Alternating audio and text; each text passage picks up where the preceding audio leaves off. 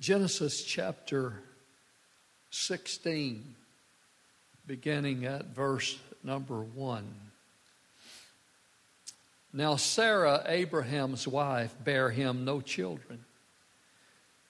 She had a handmaid, an Egyptian, whose name was Hagar. Sarah said unto Abraham, Behold, now the Lord hath restrained me from bearing. I pray thee, go in to my maid, and it may be that I may obtain children by her.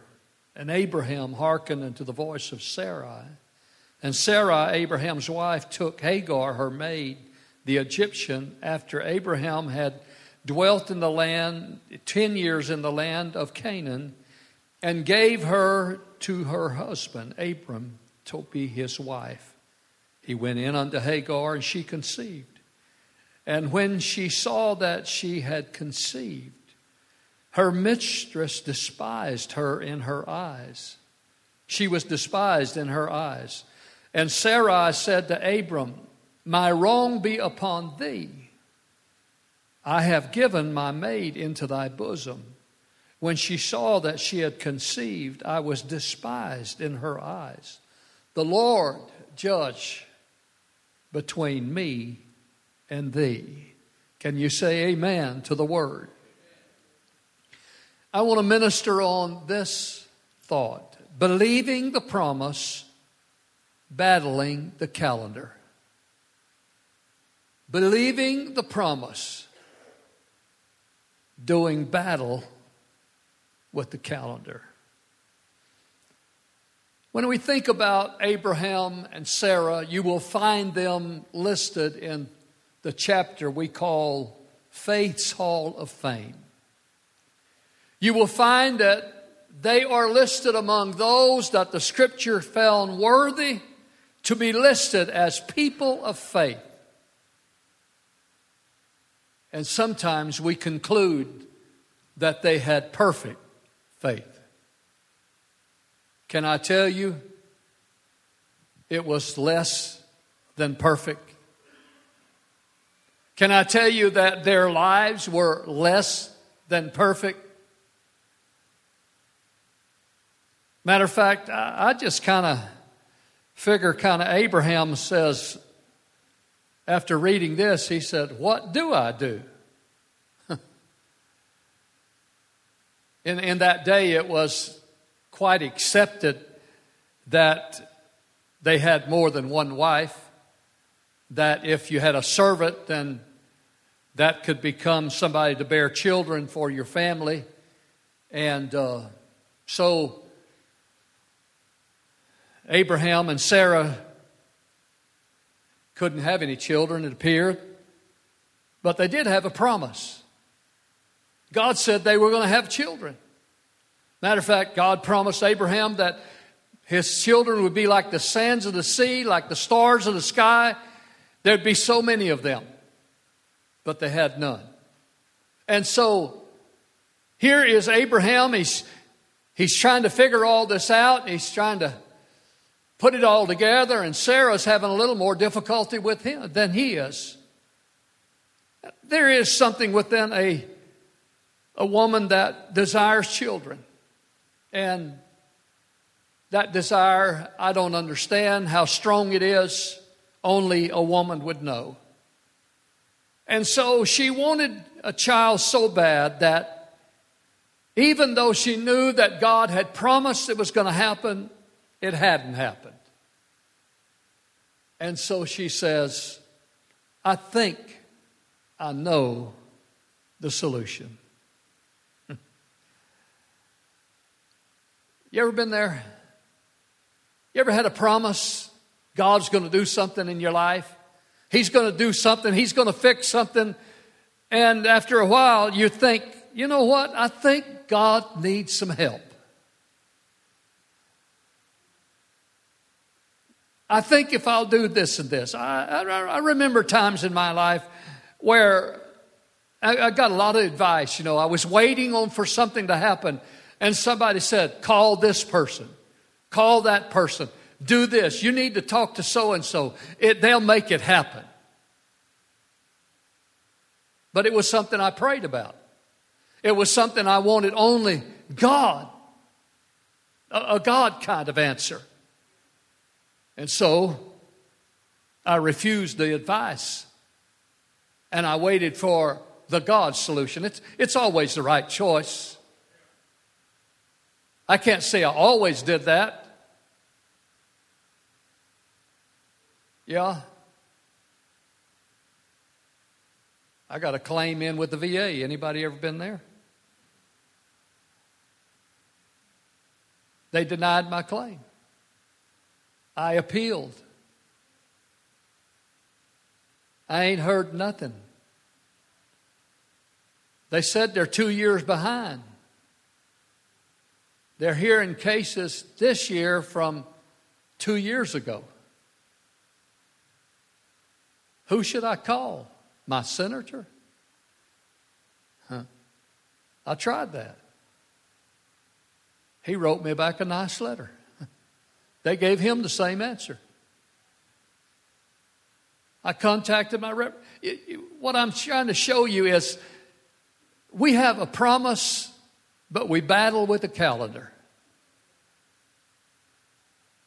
It's that waiting. Anybody ever read in your Bible the word wait? Come on. Is it in there? Does your Bible have wait in it anywhere? Do you find it quite often? If you're in that period where you're battling the calendar, waiting for the promise, and you go to the Word of God, you'll find a lot of reassurance that if you'll wait on the Lord, you'll wait on the Lord. Amen? And so, Abraham and Sarah trying to come up with a plan. I'm believing God. I'm trusting God. You ever have somebody come up and ask you about, well, what about so and so? What about such and such in your life? You say, well, I'm trusting the Lord. And when we say it, in the back of our mind, we're thinking, I don't know. Maybe so. I'm trying. It's like the little man in the scripture in Mark chapter 9, verses 23 and 24. Jesus said, if you believe, all things are possible to the one who believes. And immediately the father of the child that he had brought to the Lord, he says, I believe, but help thou my unbelief. We all have those times in our life where we struggle with believing, but it's that calendar that gives us the problem. It's that time frame. It's that waiting period that makes it difficult. I think about the woman that became the supply for Elijah when the land was in a time of famine. The scripture says that the Lord fed Elijah for a while, and then he sent him to a widow's house. And when he arrived, she's out in the yard or in the field gathering up sticks, and he says, go make me a cake. And she looks back at him. She don't have a clue who he is, I'm sure. And she just says, I'm about to make the last meal that my son and I are going to make. I'm gathering. I just have enough food for my son and I. We're going to eat that and we're going to die. You could call that the Last Supper. And then he says, of all things, make me a cake first. And she somehow finds the ability to comply. She somehow finds I don't know how you would work through that moment, but she does obey him. And she goes and She makes a cake for the prophet, and then she makes a cake for her son, and then the next day she makes a cake for guess who? I got a feeling every day the first cake she made was for the man of God. And then every day after that, the scripture said in 1 Kings chapter 17, verse 15, and she went and did according to the saying of Elijah, and she and her house did eat many days. And the barrel of meal wasted not, neither did the cruse of oil fail, according to the word of the Lord, which he spake by Elijah. Every day, from that day forward until the famine was over, every time she went to the meal barrel, there was meal. But then it came after a period of time that child in her house fell sick, and he died. And she came to the prophet of God, and she complained to him, she accused him, and he said, give me the child. He took the child, he laid it on his bed, and he went in and he stretched himself upon the child. He got up and he walked around, and then breath came back into that child. He presented the son to his mother. And notice what she says. In verse 17, chapter 17, verse 24, now by this I know thou art a man of God, and the word of the Lord is in thy mouth, or the word of truth is in thy mouth. So, the whole point of my telling you this story is, why didn't she believe him when he said, make me a cake? And she made a cake, and she never ran out of meal. Why didn't she believe then that he was a man of God? She ate every day because of his word.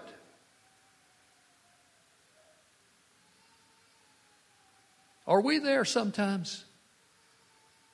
Do we find ourselves like this little widow woman sometimes? We know what God's done for us. He filled us with the Holy Ghost. It's the most miraculous thing that could happen, that God would fill us with His Spirit. And then we find ourselves down the road a ways, questioning and wondering and battling with our doubt. Especially when we need something today and it hadn't happened. And here we are 2 weeks later and it still hasn't happened. We know that we prayed. We know that we believed God.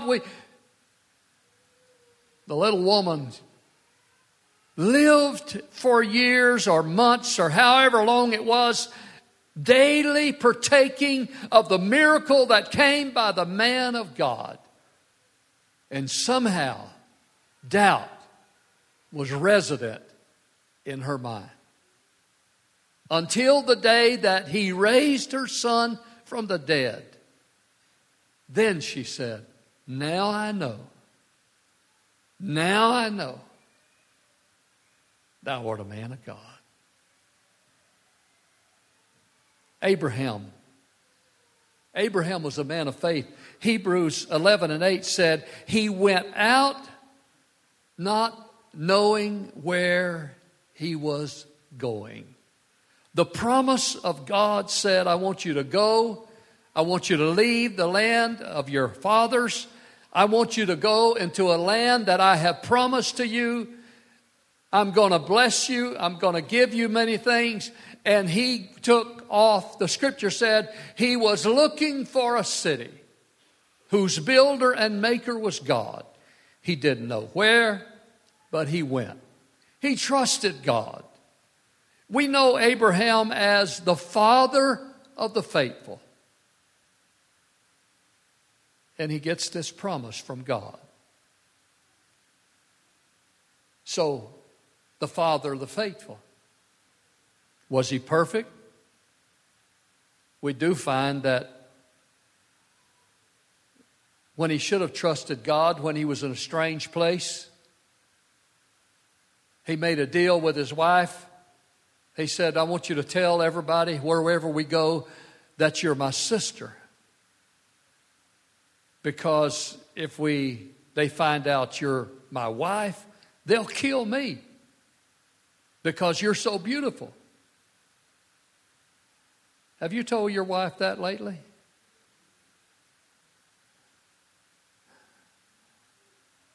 Now, she must have felt pretty good about herself because her husband said, you're so beautiful that wherever we go, they're going to kill me to get you.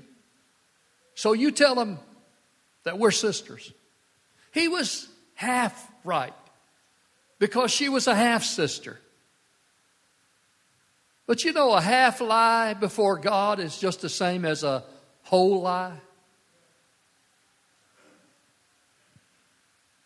It's a world today that has started teaching our children in school that there are situational ethics. Sometimes it's right to lie. But I have the Word of God that says, if you lie, you fry.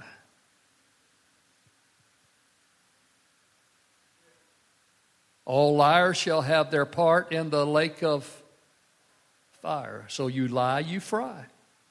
It didn't say how big a lie, half truth.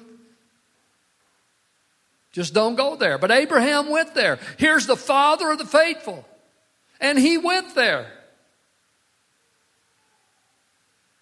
God intervened through His mercy. Isn't it good to know that when we're not perfect, God is? And He doesn't kick us to the curb. He didn't throw us by the wayside. Though he was a great man of faith, he made mistakes in his life. Sarah and Abraham had a promise. Sarah says to Abraham, you take Hagar, you get me a child by her. And you know, it was acceptable in their day. And while it may be acceptable among our peers, if it's not the will of God, it's wrong. We find ourselves living in a world today that so many things have become okay, acceptable. Now, who's going to think a thing about it? But who really matters in the situation? God says to Abraham, I made you a promise. I made you a promise. I said you and Sarah is going to have a child. Trust me.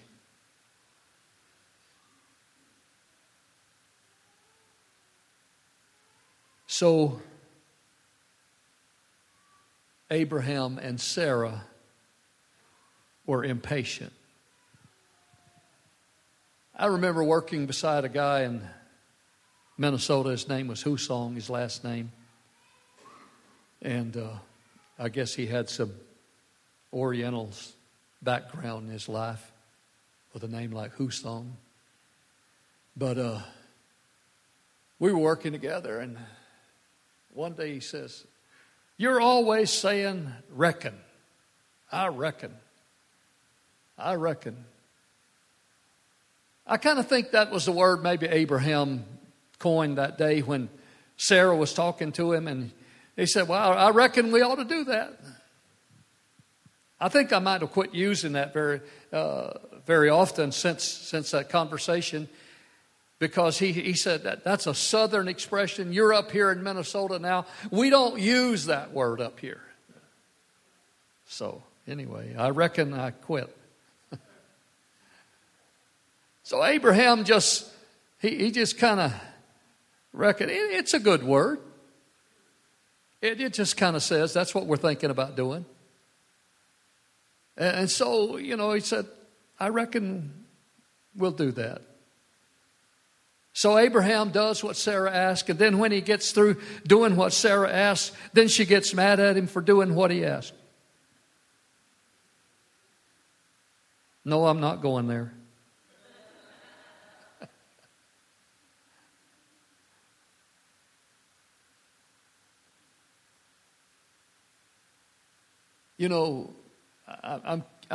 I'm shedding light maybe where some places where you have not looked before. And maybe places you looked at and you wondered, how can this be? How can it be that here's someone that God has held up so high for us to look at and put them in Faith's Hall of Fame. And then we began to examine, God could have left out all their faults. He could have left all of that out of Scripture and we would have never known. But He also knew that we needed to know, because He knew that one day we were going to walk here. We were going to be believers. And we also were going to struggle. So what about Sarah? Maybe her faith was not as exemplary as her husband's.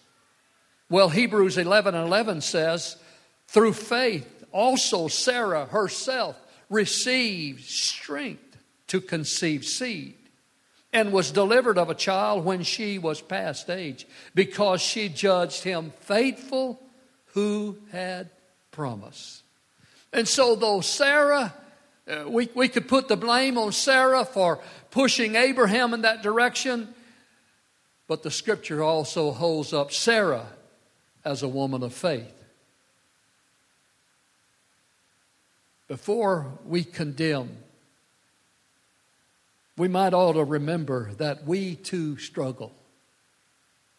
Before we look over the fence at our neighbor's life and see them struggling in moments of waiting and wonder why they capitulated when they could have had, that we also have our bad days. And we also have our difficult struggles. Hebrews chapter 40, I believe, is a chapter about what it ends up with. In Isaiah 40:1, it talks about those first few verses. It's a word of comfort to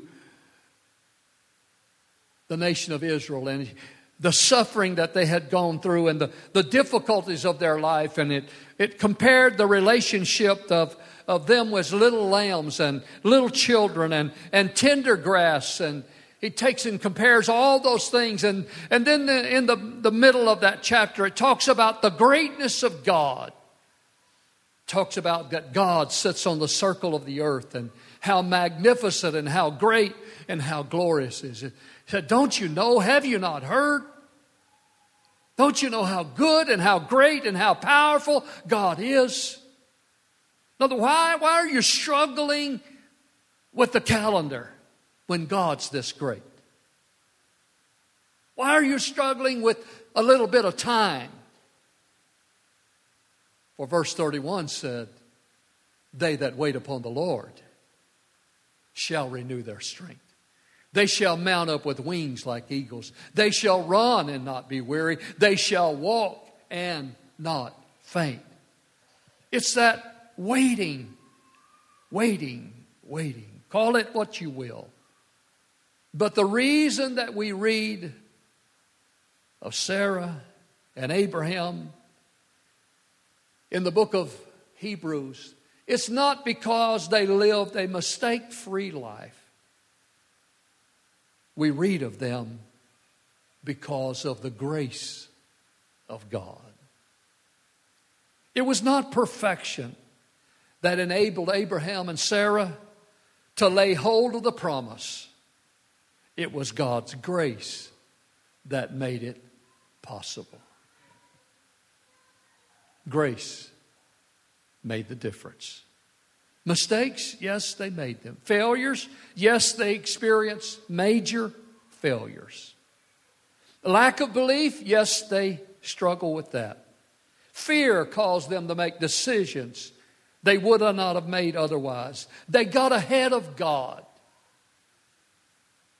You see, they did things that we look back and said, come on. Couldn't you have held on? Couldn't you have waited a little longer? Abraham, really, did it bring that much fear in you that you actually thought they would kill you to marry Sarah? Well, actually, the king did take her into his household, but it was because of the lie that he told. He went into a place and he said, surely the fear of God is not here. It's amazing what we do in fear. And we and he find ourselves just like the man that stood before Jesus and said, Lord, I do believe. Help my unbelief. Honesty. It's always good to be honest with God. It's always good to be honest with everyone. But shouldn't we be honest with the one that knows whether we're telling the truth or not? You can't fool God. You can't fool most people.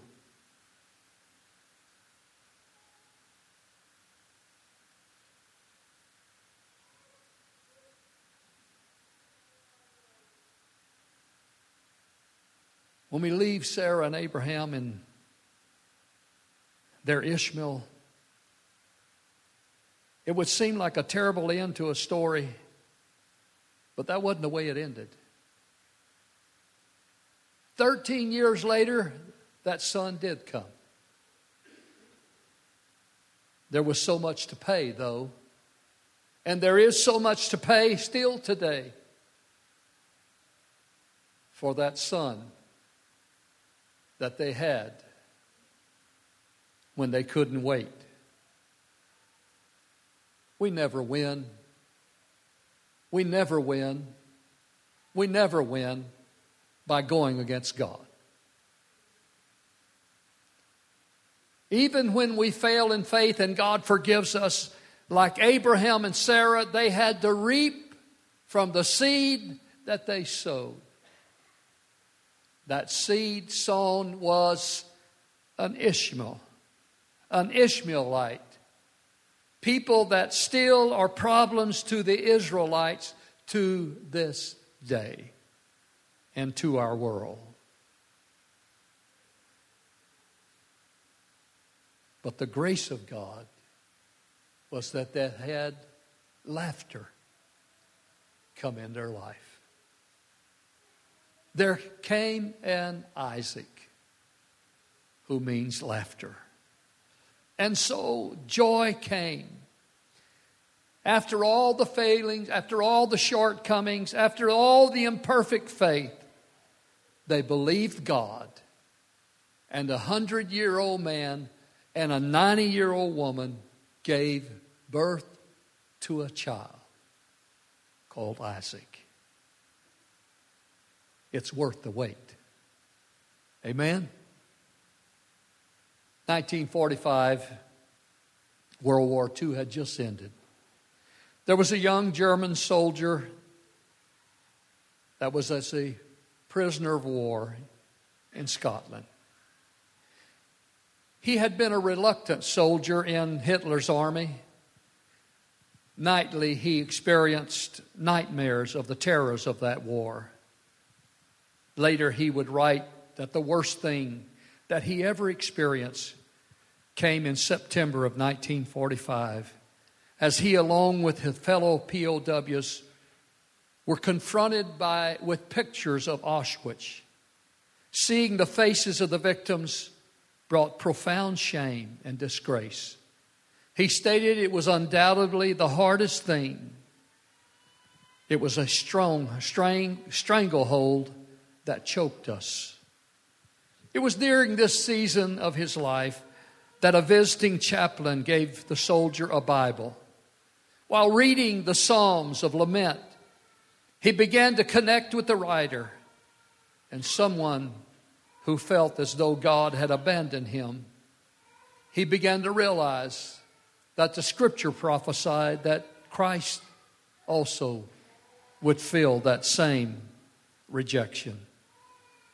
For the psalmist wrote prophetically concerning the Christ, and he said, my God, why have you forsaken me?"